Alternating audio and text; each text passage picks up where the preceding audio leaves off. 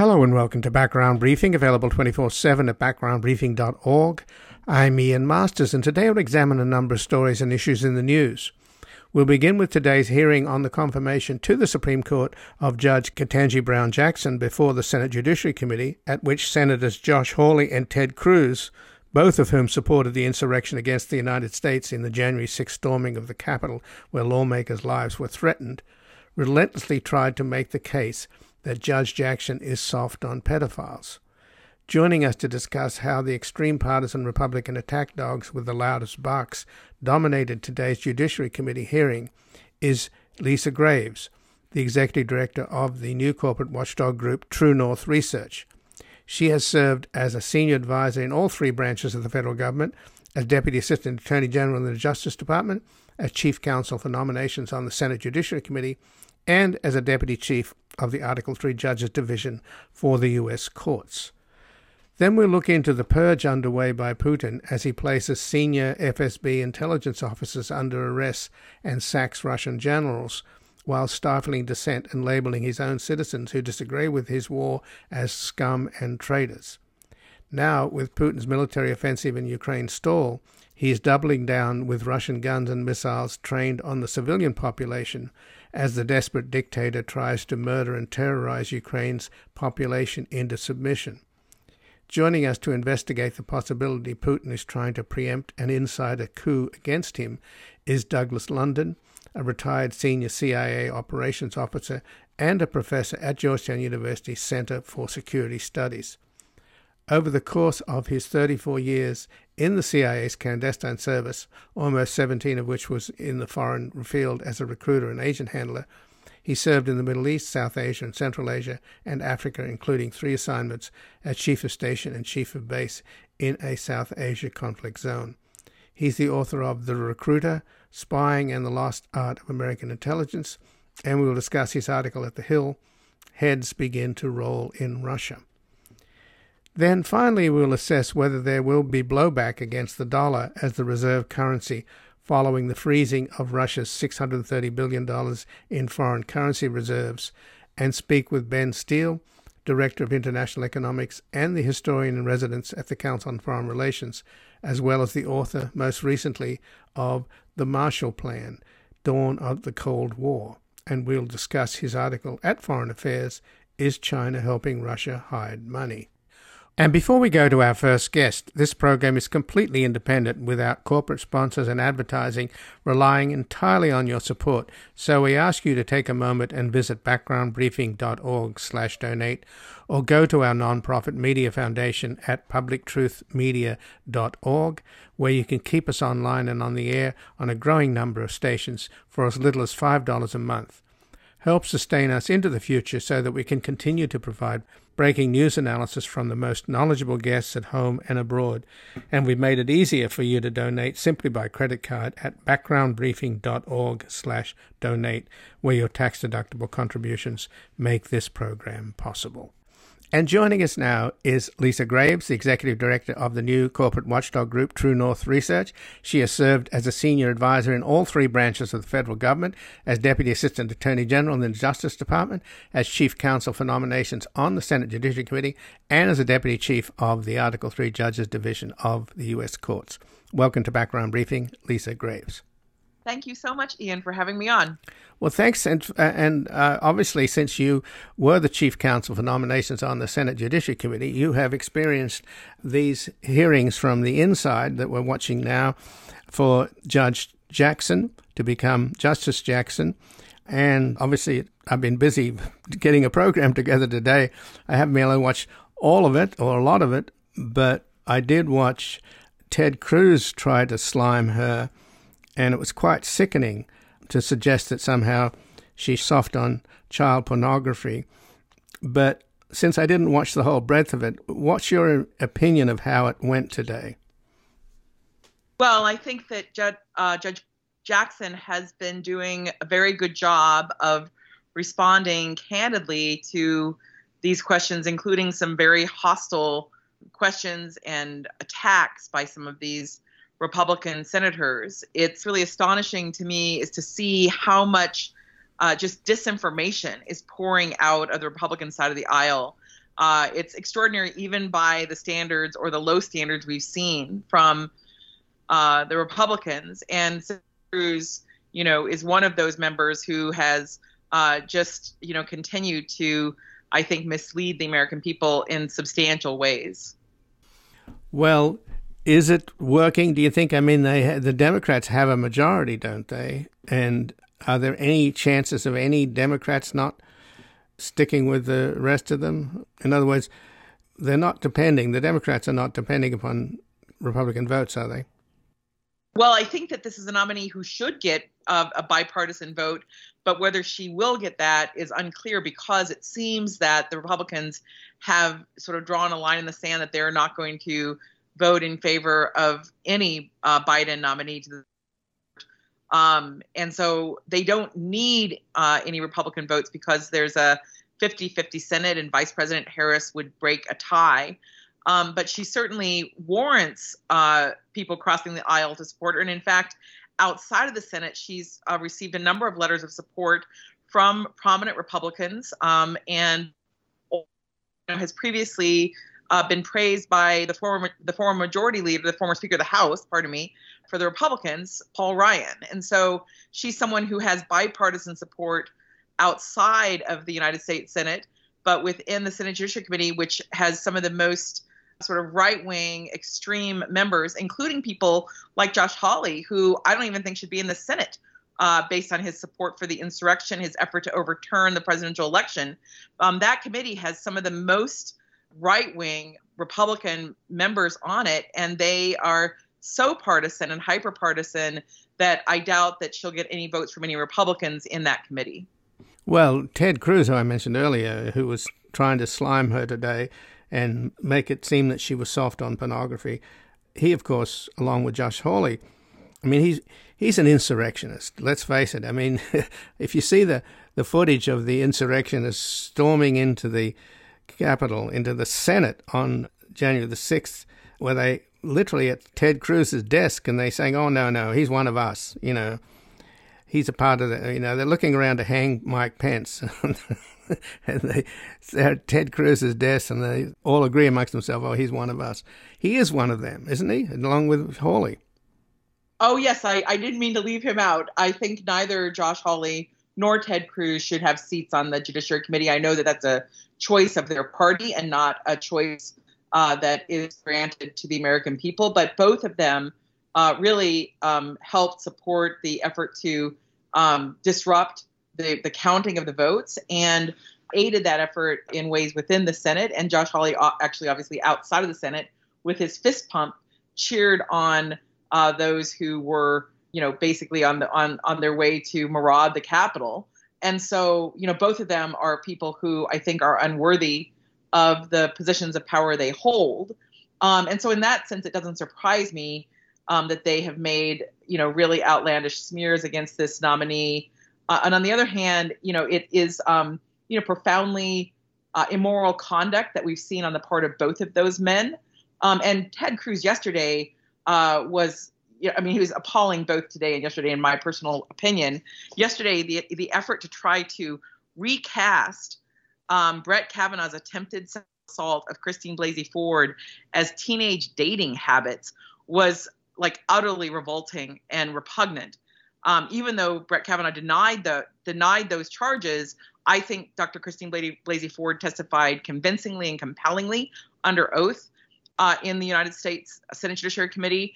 And this effort to claim that Dr. Christine Blasey Ford's testimony was somehow just a testimony about teenage dating habits is truly repugnant for someone like Cruz or any member of the Senate to make such a claim in the face of the compelling testimony under oath of Dr. Christine Blasey Ford is just revolting. But then you see that these members have the audacity to be basically defending Brett Kavanaugh, and they've also previously, many of them have defended Clarence Thomas. So we have two men on the Supreme Court who are on that court despite testimony against them that they engaged in sexual misconduct, sexual harassment in the case of Clarence Thomas, attempted sexual assault in the case of Brett Kavanaugh. And they have the audacity, these members have the audacity to be attacking this nominee by claiming that she's soft on sexual predators, which is not true, has been debunked. Senator Hawley's been debunked by almost every major news organization, the Washington Post, the Associated Press, ABC News, CNN, because his smears are so distorted, and they're sort of almost the equivalent of the sort of James O'Keefe slice and dice video smears, where you're taking words out of context, ignoring what someone actually said, and the whole context, for example, of Judge Jackson's time on the U.S. Sentencing Commission. In fact, one of the things that you won't hear Josh Hawley say is that on some of the attacks on Judge Jackson, she voted exactly the same unanimously with that bipartisan sentencing commission, unanimously with another judicial nominee, a woman named Dabney Friedrich, who was a Trump nominee who every one of these Republican senators voted for to be confirmed to the bench. And so, there's just no shame in these guys in terms of the way they've approached this nominee and the types of claims that people like Senator Cruz, Senator Hawley, Lindsey Graham's performance this morning was just astonishing and jaw-dropping in its own way. But you just see a Republican Party that seems to be desperate to smear this candidate, even though they themselves have supported candidates for the Supreme Court who have very deeply, demonstrably troubling records, both in their personal behavior, as with Brett Kavanaugh, and also in his political history in terms of the arc of his career. And again, I'm speaking with Lisa Graves, the Executive Director of the new corporate watchdog group True North Research. She has served as a senior advisor in all three branches of the federal government, as Deputy Assistant Attorney General in the Justice Department, as Chief Counsel for Nominations on the Senate Judiciary Committee, and as a Deputy Chief of the Article 3 Judges Division of the U.S. Courts. So do you think, though, Lisa Graves, that this is payback for the Kavanaugh hearings? It doesn't matter that, in other words, Judge Jackson is just roadkill as far as they're concerned. They just want to get back at the Democrats for giving Kavanaugh a rough time. It seems as though this is a bit of a revenge play by some of these Republicans, despite the merits of the concerns raised about Brett Kavanaugh, despite despite the fact that they rushed Amy Coney Barrett through to confirmation just weeks before the presidential election, and just weeks after she was nominated, after Justice Ruth Bader Ginsburg died. Some of these same Republicans are now claiming Democrats are moving too fast with this nomination. And so, hypocrisy has no, does not impede them in these sorts of claims. And so I think you do see this sort of set of revenge plays playing out through the mouths of these Republican members. But you also see seemingly a lot of money, millions, being spent on ads attacking, and these millions are coming from dark money sources that are, some of which are connected to Leonard Leo, who has helped capture the U.S. Supreme Court for the right wing. And yet these same groups are attacking as running a dark money operation, even though it's Leonard Leo's operation that has captured the U.S. Supreme Court. Yeah, that's what Mitch McConnell said, that the Democrats using dark money to put on a radical leftist or some such nonsense. I mean, Leonard Leo, of course, of Federalist Society, he's put, 5 of the 6 of these right-wing judges on the Supreme Court already.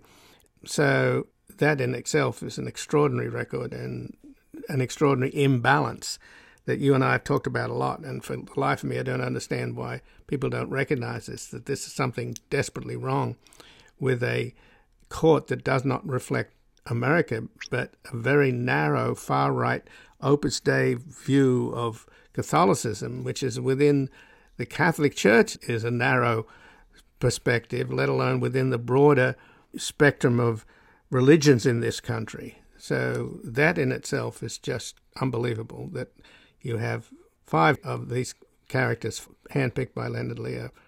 And here's somebody that is not even going to change the ideological shift in the court, but they're beating up on her. What do they want? They want the whole thing? They want 9 out of 9 Leonard Leo judges? It is actually astonishing, Ian. One of the things that happened when I was in the Senate Judiciary Committee staff is that we were having a fight over one of these nominees who was particularly extreme, and the Republicans came to the Senate floor. The staff had these buttons that said 100% on them. They were printed, just the words 100%. And I asked them what that was for, and they said that George W. Bush was entitled to 100% of his nominees being confirmed. It was astonishing at the time because those same Republicans in the Senate had blocked more than 60 Clinton nominees. I had worked on a number of those nominations. I knew the number by heart. But when it came to their party, their side, their agenda for the courts, they believed that they were entitled to 100%. That was 20 years ago, and we've only seen that stridency increase over the past 2 decades. You see this idea of 100% loyalty demanded by the Republicans, by the right wing, that no one can dissent. And you could even see that in the way they treated the late John McCain, who basically voted with them 98 to 99% of the time. But the fact that on a number of instances I could name on one hand, he did not go along with them. He was supposedly a maverick.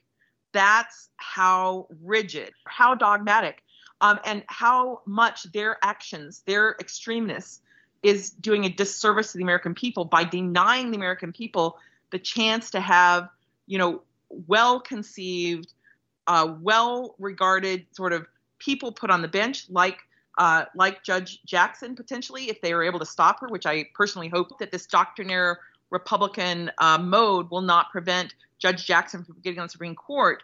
But these Republicans have shown over and over again that they are willing to put party above a country, party above the Constitution.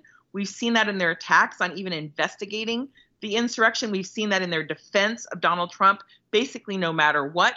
We've seen that in their efforts to basically push measures across the country that make it harder for Americans to vote. We've seen it in their objection to common sense legislation that would require the disclosure of who's funding these dark money groups, like the groups attacking Judge Jackson.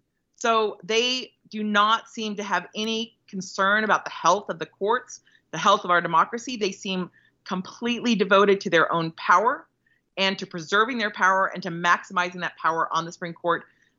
Like you said, this court is currently a 6-3 court. The Republican faction, the right-wing faction Leonard Leo put in place, is in the majority.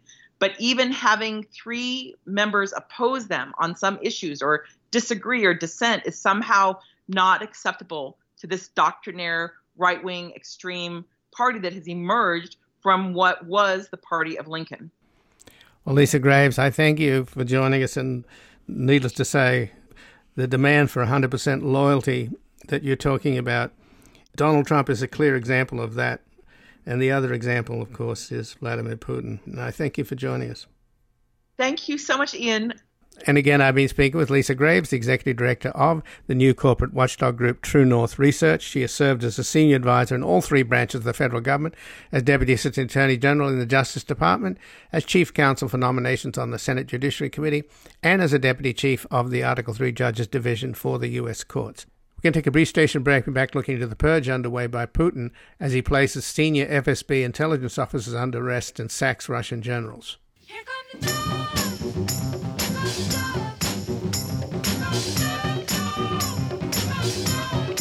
Stop beating that fudge, 'cause here come the judge.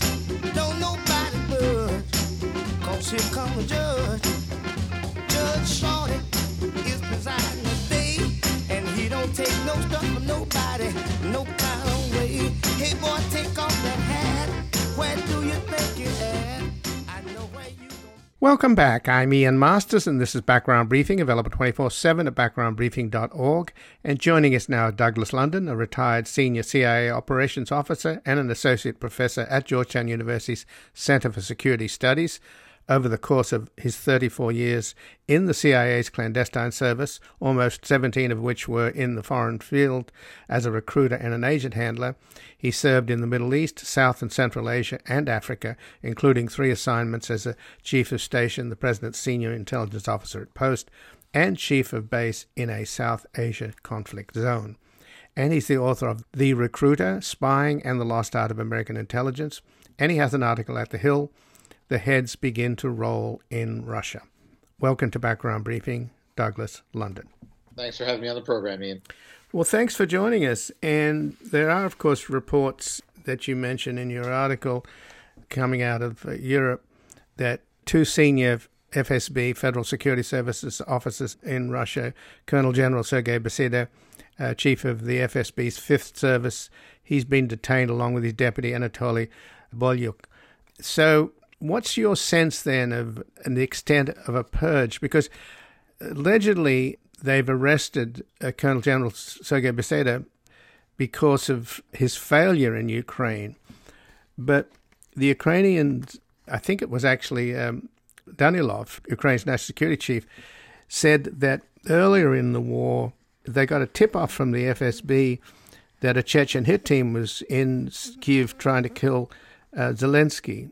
So I'm just wondering whether there's any connection to those two events. It's really quite an amazing time, but not entirely unsurprising. One would think that Putin would start looking for scapegoats and people who he could serve up as responsible for whatever failures, and if not even failures, the inability to achieve his desired goals and expectations. But going particularly after Beseda and his deputy Bolyuk is also complemented by recent news, which seems to at least confirm that he's at least fired General Roman Gavrilov, who is deputy of his National Guard, the Rosguardia. The National Guard there, for your listeners, is a little bit different than ours. It's a full-time unit. It used to be under the Interior Ministry. It's responsible for borders and really putting down problems and revolts. They're the ones that go out and crack heads in the cities when people come onto the streets. So the bits and pieces we've seen as possible fissures in the FSB, that maybe there's leaks coming out of there, would seem to go along with the fact that Putin seems determined to execute his self-purification plan, as he mentioned. And that might take on the look of a purge along the lines that one of his inspirations, Joseph Stalin, would use in order to reestablish whatever he might think is a loss of control over his government and particularly his security agencies. So the rally that he held recently, at which he referred to anybody that objected to his war as scum and gnats, it seems like he's really going directly to the people in the sense that he's feeding Russian chauvinism and nationalism. And my understanding is that the intelligence services, since the end of the Cold War, the really talented people sort of left and went into business, and the second and third and fourth echelons have ended up in the GRU and the FSB and to a lesser extent the SVR. Is that your understanding, that we're not dealing with particularly talented people, but it seems as if what the few talented people in the security services are being purged, and Putin is going to the narod, to the people, for support and stirring up chauvinism and nationalism? Well, Putin has a history of theatrics and dramatization, and he's employed the language of victimization and often trying to serve himself up as the Russian people's champion, who will fight corruption or the West, or in this case, execute the denazification, as he claims it to be, of the Ukraine. I think one has to guard against generalizations. There's certainly something to your point that at the time of the Soviet Union's collapse, a lot of the brighter, hard-charging folks in the intelligence services did go out and make money, and some of them represent the oligarchs we see today. Some of which are referred to as the Siloviki, which is a Russian word for service, like the intel service, who've gone into business for themselves. I think what you also have, though, is a generational issue. The FSB is not a bunch of old, crusty men anymore. It's also got younger folks who are technically inclined and digitally inclined. And I suspect some of the bits and pieces we see leaking out from the FSB, which has to be an irony for Putin since that's his main counterintelligence arm, is a reflection of another generation who are not just going to sit in silence or suffer in silence and are using digital means to put some things out in the wire. The suggestion that the FSB as an institution leaked that information to which you speak, which was about the presence of a Chechen hit team, as I recall, that I question whether the FSB institutionally put out information. I think it's more likely Ukraine had some decent intelligence sources or some people who volunteered this information because they're displeased. So Putin's choice then to go after the likes of not just the FSB, but in this case, the Fifth Service, which you mentioned, is really the component he developed himself, that he put in charge of the former Soviet states, those who he still considered very much part of his greater Russia, greater Russian empire, because that's traditionally a job for a foreign intelligence service, which would be for Russia the SVR, which is their foreign intel arm, or the GRU, their military intel arm. But instead, he gave that job to the FSB, created a new organization, and Beseda, who has been around for years running this, I mean, literally knows where the skeletons are buried. So for him to go after such a critical person in his planning, as well as the deputy head of his National Guard, is going after those elements on which he depends, which is why I speculate that it could be a sign of bigger things to come, of a purge. And noticeably, he's leaving the chiefs of these organizations, but going after other people senior, maybe because he needs the chiefs to still keep the power that he's preserved these years. And again, I'm speaking with Douglas London, who is a retired senior CIA operations officer and an associate professor at Georgetown University's Center for Security Studies. Over the course of his 34 years in the CIA's clandestine service, almost 17 of which was in the foreign field as a recruiter and agent handler, he served in the Middle East, South and Central Asia and Africa, including 3 assignments as Chief of Station, the President's Senior Intelligence Officer at Post, and Chief of Base in a South Asian conflict zone. And he's the author of The Recruiter, Spying and the Lost Art of American Intelligence, and he has an article at The Hill, The Heads Begin to Roll in Russia. So just in reference, though, to the FSB and the intelligence services in Russia not being as talented as they were perhaps during the Cold War, there's no question, surely, Douglas, that the revelations from Bellingcat, which were so detailed about the botched attempt to assassinate Navalny, the leading critic of Putin, was a portrait of the gang that couldn't shoot straight. I've never really been overwhelmed by tradecraft that Russia and before the Soviet Union used. Bellingcat really took advantage of excellent open source research, which is so plentiful and so available.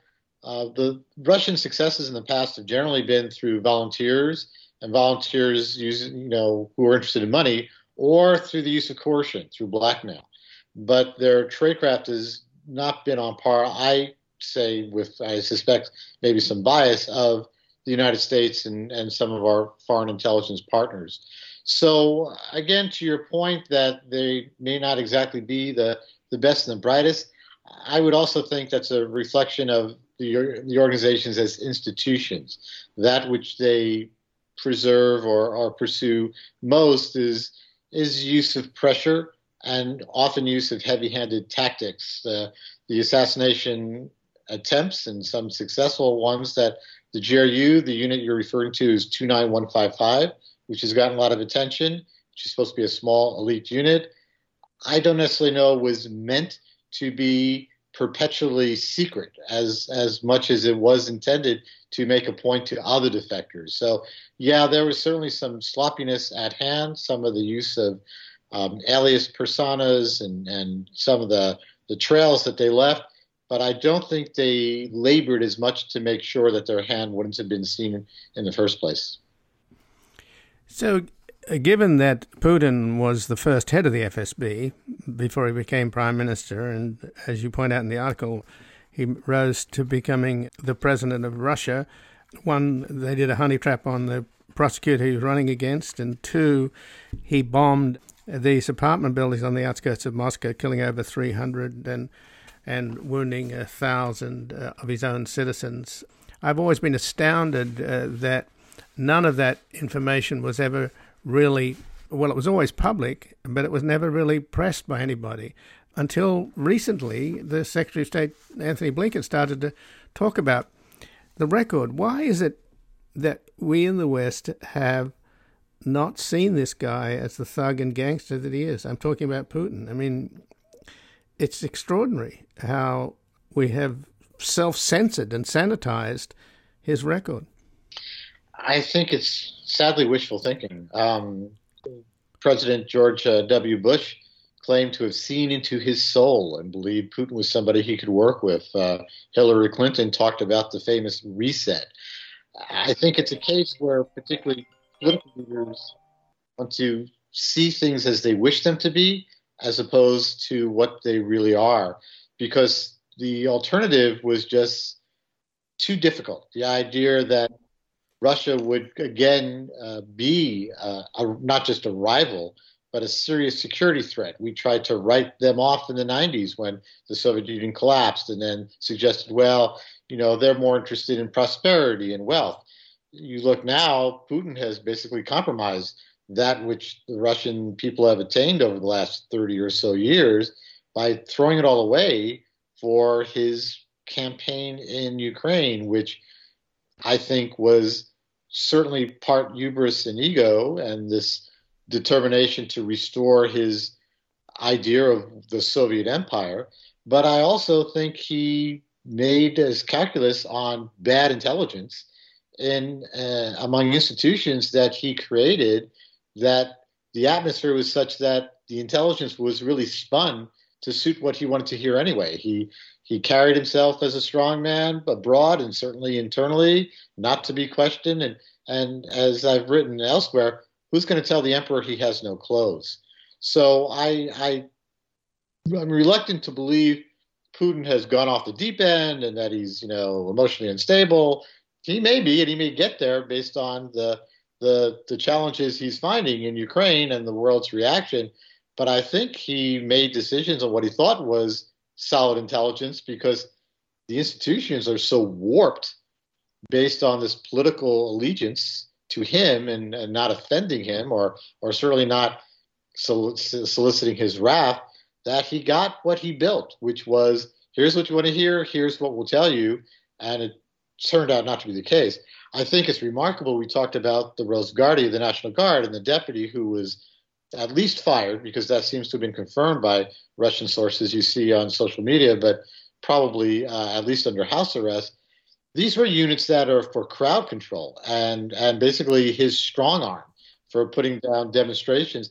These units were sent in without even armored vehicles, and they were just mowed down to pieces if you believe what you're seeing in the press, not just from Ukrainian sources, but from Russian sources who are talking about lost relatives and family members. It's just remarkable.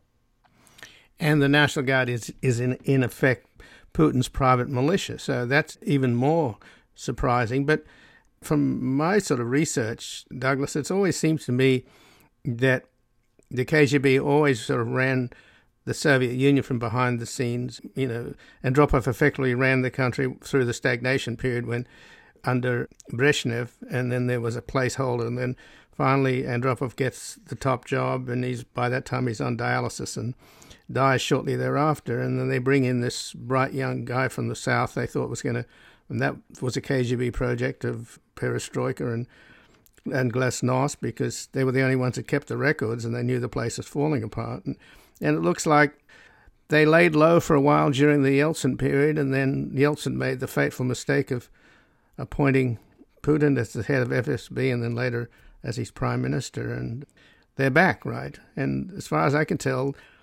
the security services in the Soviet Union and Russia, their loyalty is to the state, not to the people, and Putin has demonstrated that. I mean, if you look at the so-called Chechen takeover of the theater a while back, where they pumped an aerosol version of fentanyl into the air conditioning, and the Chechens died, but a whole bunch of innocent Russians died. Putin was in charge of that, and he didn't bother to have the first responders with Narcan that could have brought all the innocent Russians back from the death that they suffered.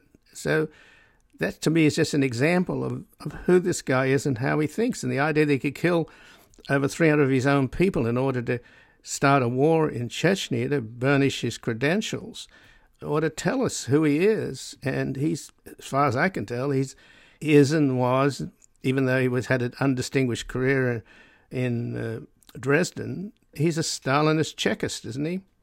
Oh, I would agree. He's certainly an extension of what we've seen in Russia, the Soviet Union before that, and then Imperial Russia before that. Some form of the secret police have always been the power behind the power, or in fact, the real power. Under the Tsar, it existed. They had a special unit, and that became the Chekists under the communists after the Bolshevik Revolution, and then the KGB. And when the KGB split after the Soviet Union collapsed, it was really the FSB that came out of it with the resources and the power, but even more fortified under Putin, who gave them really the lion's share of the power and the authorities, leaving the SVR, the Foreign Intelligence Service, sort of the stepchild outside on the periphery. But Putin's religion, if you would, is the power of empire. And he is, or has been in his remarks, certainly a fan of history and restoring the history to which he thinks was taken away from his country.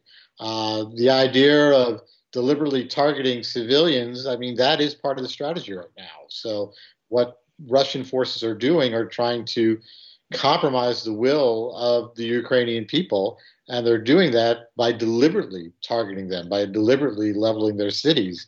So these are not, collateral damage and accidents.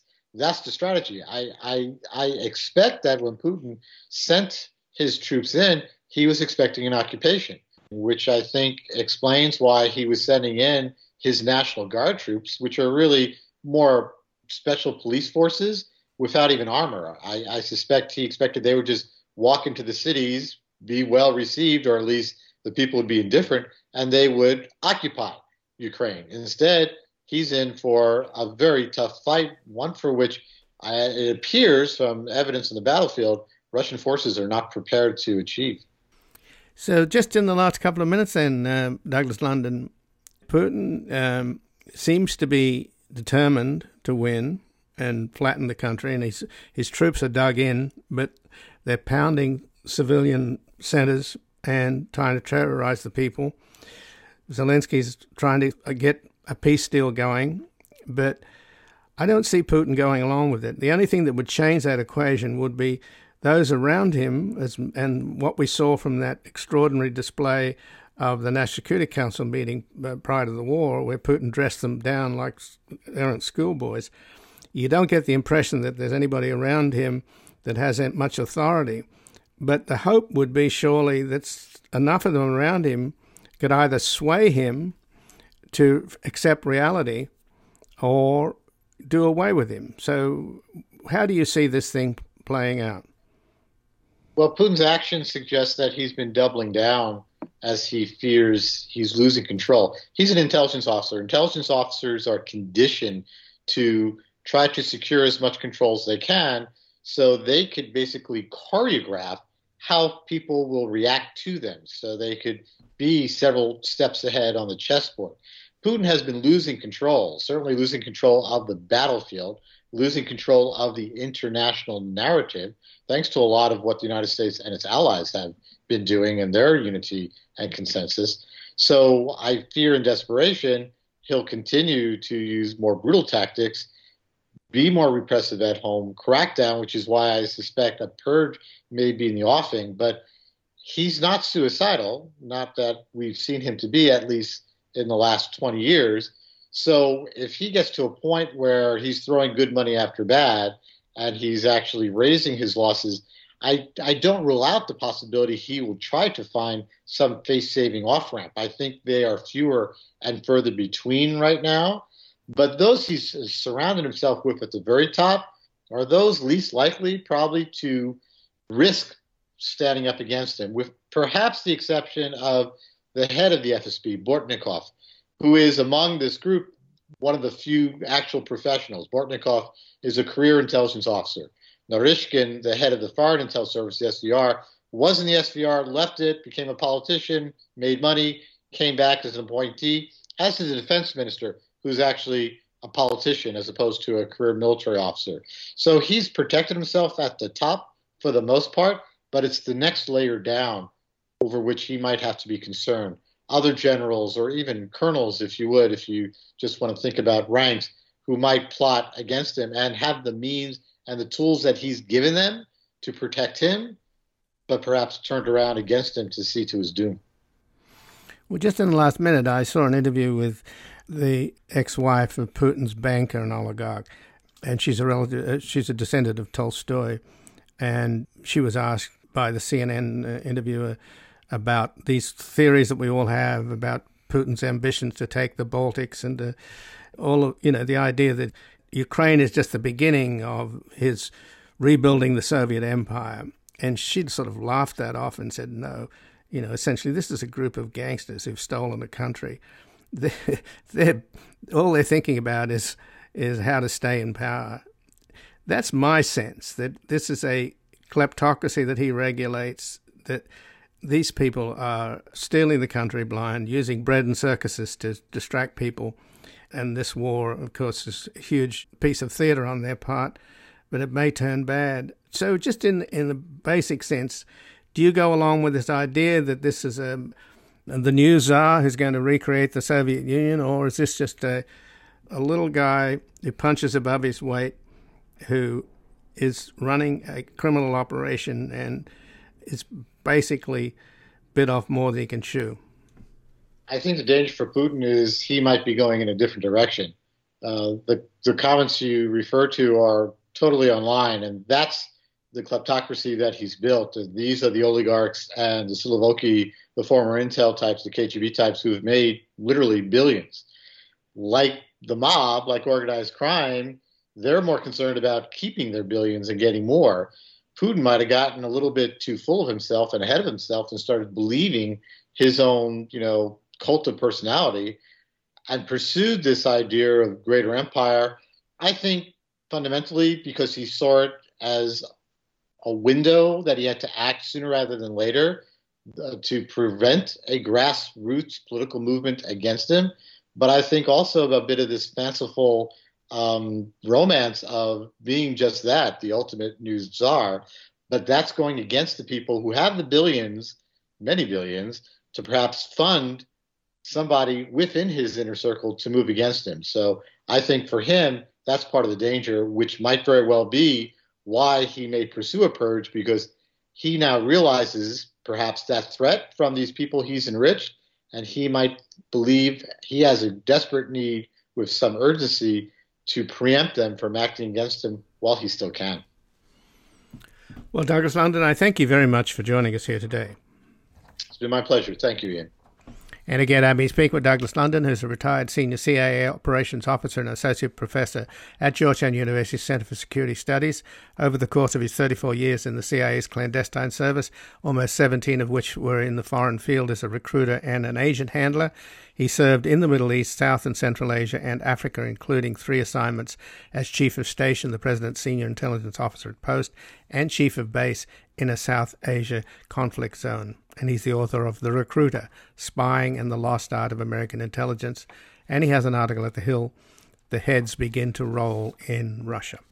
We're going to take a brief station break. We're back assessing whether there would be blowback against the dollar as the reserve currency following the freezing of Russia's $630 billion in foreign currency reserves. I'm at home in the streets of Rome, or just hanging around old Shanghai. Danger is my logo, espionage and go-go. I'm just digging this American crime.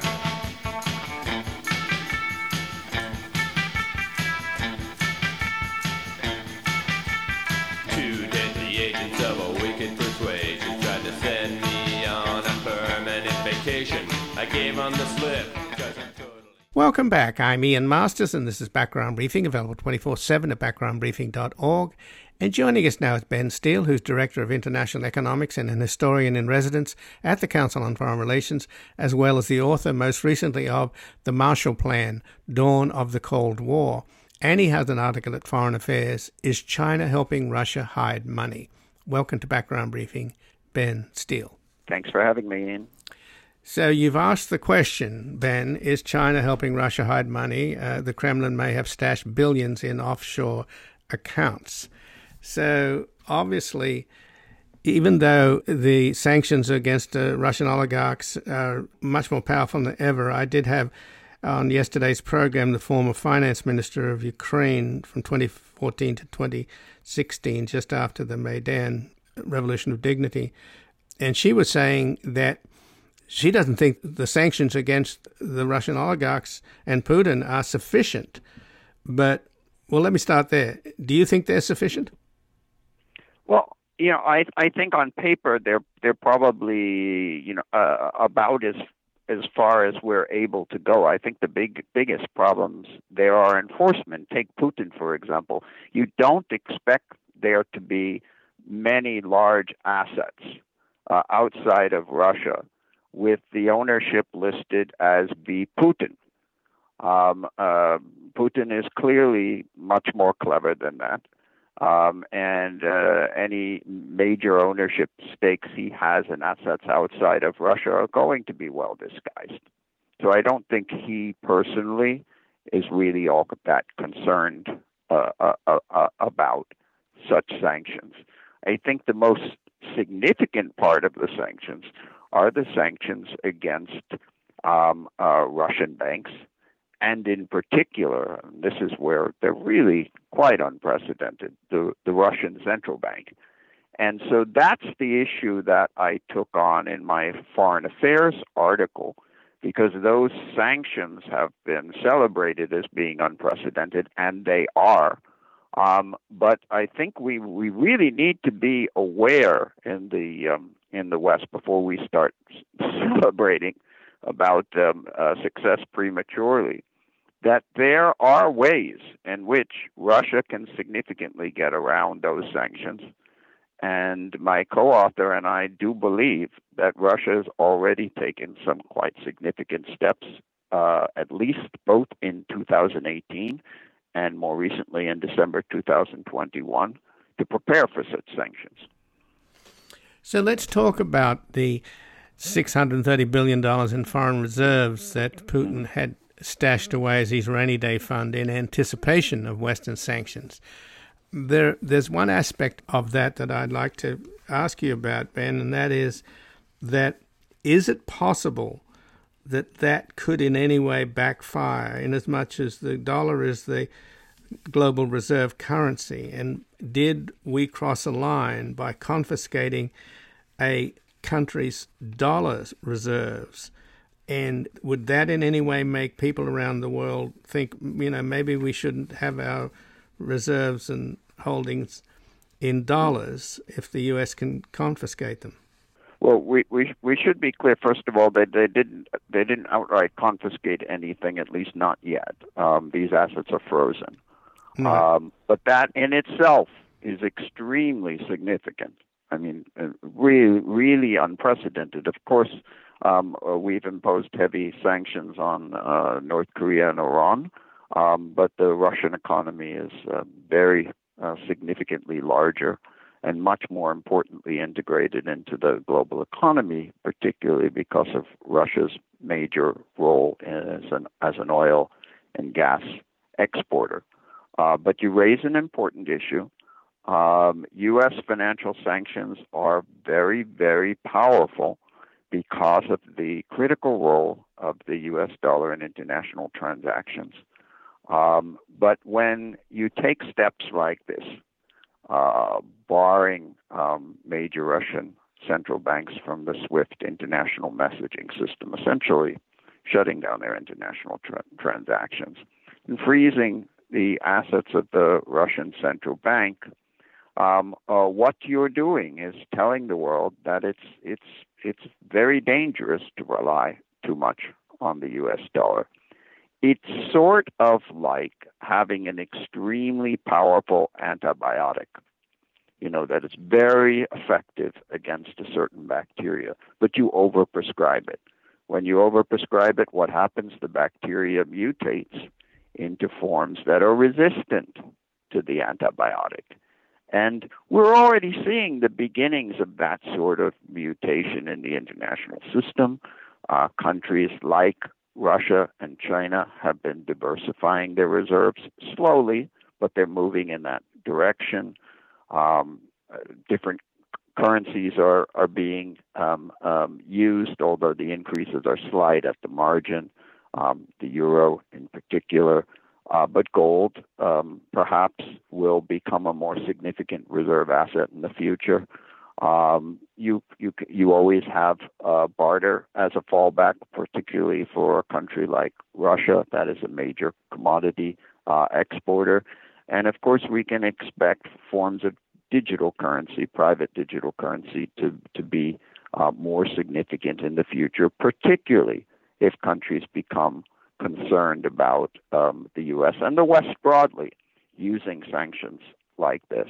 I should emphasize that these sanctions are, though, far more significant than those the U.S. imposed against Iran when the Trump administration pulled out of the Iran deal, because, as you remember, the Europeans were very much against that. And so the Europeans began an effort to build an international payment system in which the dollar wouldn't play a role. But in this particular case, the West is really unprecedentedly united in imposing major sanctions on a country. So I think that that's an important point not to be lost here. It's not just the United States. And again, I'm speaking with Ben Steele, who's Director of International Economics and the historian in residence at the Council on Foreign Relations, as well as the author most recently of The Marshall Plan, Dawn of the Cold War. And he has an article at Foreign Affairs, Is China Helping Russia Hide Money? So just in the last few minutes, Ben, let's get back to your article at Foreign Affairs, Is China Helping Russia Hide Money? And it seems almost inconceivable that China, given a choice between countries, the US and the West and Japan and South Korea and Western Europe, and the huge amount of trade that it does with all of those countries compared to its ties and trade to Russia, is ridiculous that they would choose to help Russia out, either openly or clandestinely. But you're dealing with a Communist Party leader who's not necessarily, he's interested in the power of the Communist Party and not necessarily interested or aware of the finer points of international trade and economics. So what do you think she is going to do? Because you're saying that Belgium's Euroclear Bank has likely been a conduit the Chinese have been using to hide Russian money. We know that Biden had a 4 or even 5-hour conversation with Xi the other day. I'm sure it came up. Do you think that Xi's going to make the decision to stick with the West and not risk being ostracized like Putin is? Or... Well, I'm not convinced, Ian, that from Xi's perspective at least, that this is in any way a serious either-or. He fully expects that he's going to be able to continue carrying on trade as normal with the countries you mentioned, like Japan and South Korea. He's interested, however, in broadening and deepening his relations with Russia, because Russia is, first of all, significant in the economic space in commodities, particularly oil and gas, both of which are extremely important to China. But they are still significantly a military power, and not just a regional military power. We've seen that they are capable of bringing that power to bear far from their home base, as they did in Syria. So, President Xi sees the beginnings of this alliance as a way to counter the United States in far more than the economic sphere. So just in closing, Ben Steele, a lot of analysts thought that there was a possibility that Xi would move against Taiwan if we were distracted with a Russian invasion of Ukraine. I imagine from Xi's point of view, he's looking at what the Russians are doing in Ukraine and thinking, my God, this is not going so well, and maybe I should have second thoughts about taking on Taiwan, which would be a lot tougher. Well, I think that's important. I don't think he's drawing significant conclusions from Russia's military failure since Chinese invasion of Taiwan would be, carried out in a very, very different geographic context, and China has very different military assets to bring to bear. Having said that, he certainly cannot be happy about the international reaction, which has really been quite remarkable in uniting the West, which, as you know, had been fragmenting politically and economically during the Trump years. And quite frankly, Biden didn't have a particularly good first year. The Afghanistan withdrawal was, a complete diplomatic, military, political fiasco. The AUKUS security deal, the submarine deal with Australia and Britain, as you know, infuriated the French. I think that was handled clumsily. But I think the Biden administration has handled the Ukraine crisis really quite brilliantly, particularly going back to the beginnings of U.S. intelligence sharing in December of 2021 that really bolstered the political and intelligence credibility of the United States government. Well, Ben Steele, I thank you very much for joining us here today. Thank you for having me, Ian. And again, I've been speaking with Ben Steele, who's Director of International Economics and an historian in residence at the Council on Foreign Relations, as well as the author most recently of The Marshall Plan, Dawn of the Cold War. And he has an article at Foreign Affairs, Is China Helping Russia Hide Money? This has been Background Briefing. I'm Ian Masters, and I'd like to thank producer Graham Fitzgibbon. And to help us sustain this program into the future and assure it remains free to all, please take a moment to support us by going to backgroundbriefing.org/donate or publictruthmedia.org, where you will find our non-profit Public Truth Media Foundation, where your tax-deductible donations, large and small, keep us broadcasting. And if you missed any of today's program and would like to explore our vast archives, you can find us at backgroundbriefing.org, where we'll include extended interviews searchable by topic, and have made it easy for you to sign up for daily email updates that provide links to resources, articles, and books discussed on the program. Also, you can find links there to subscribe wherever you get your podcasts, and we also encourage your ratings and reviews on these platforms. Find us on Twitter and Facebook at Ian Masters Media, and please do help us reach more listeners by sharing this program with friends, family, and colleagues. And I'll be back again tomorrow with another Background Briefing at backgroundbriefing.org. Bye for now. The guy that lived next door in 305 took the kids to the park and disappeared by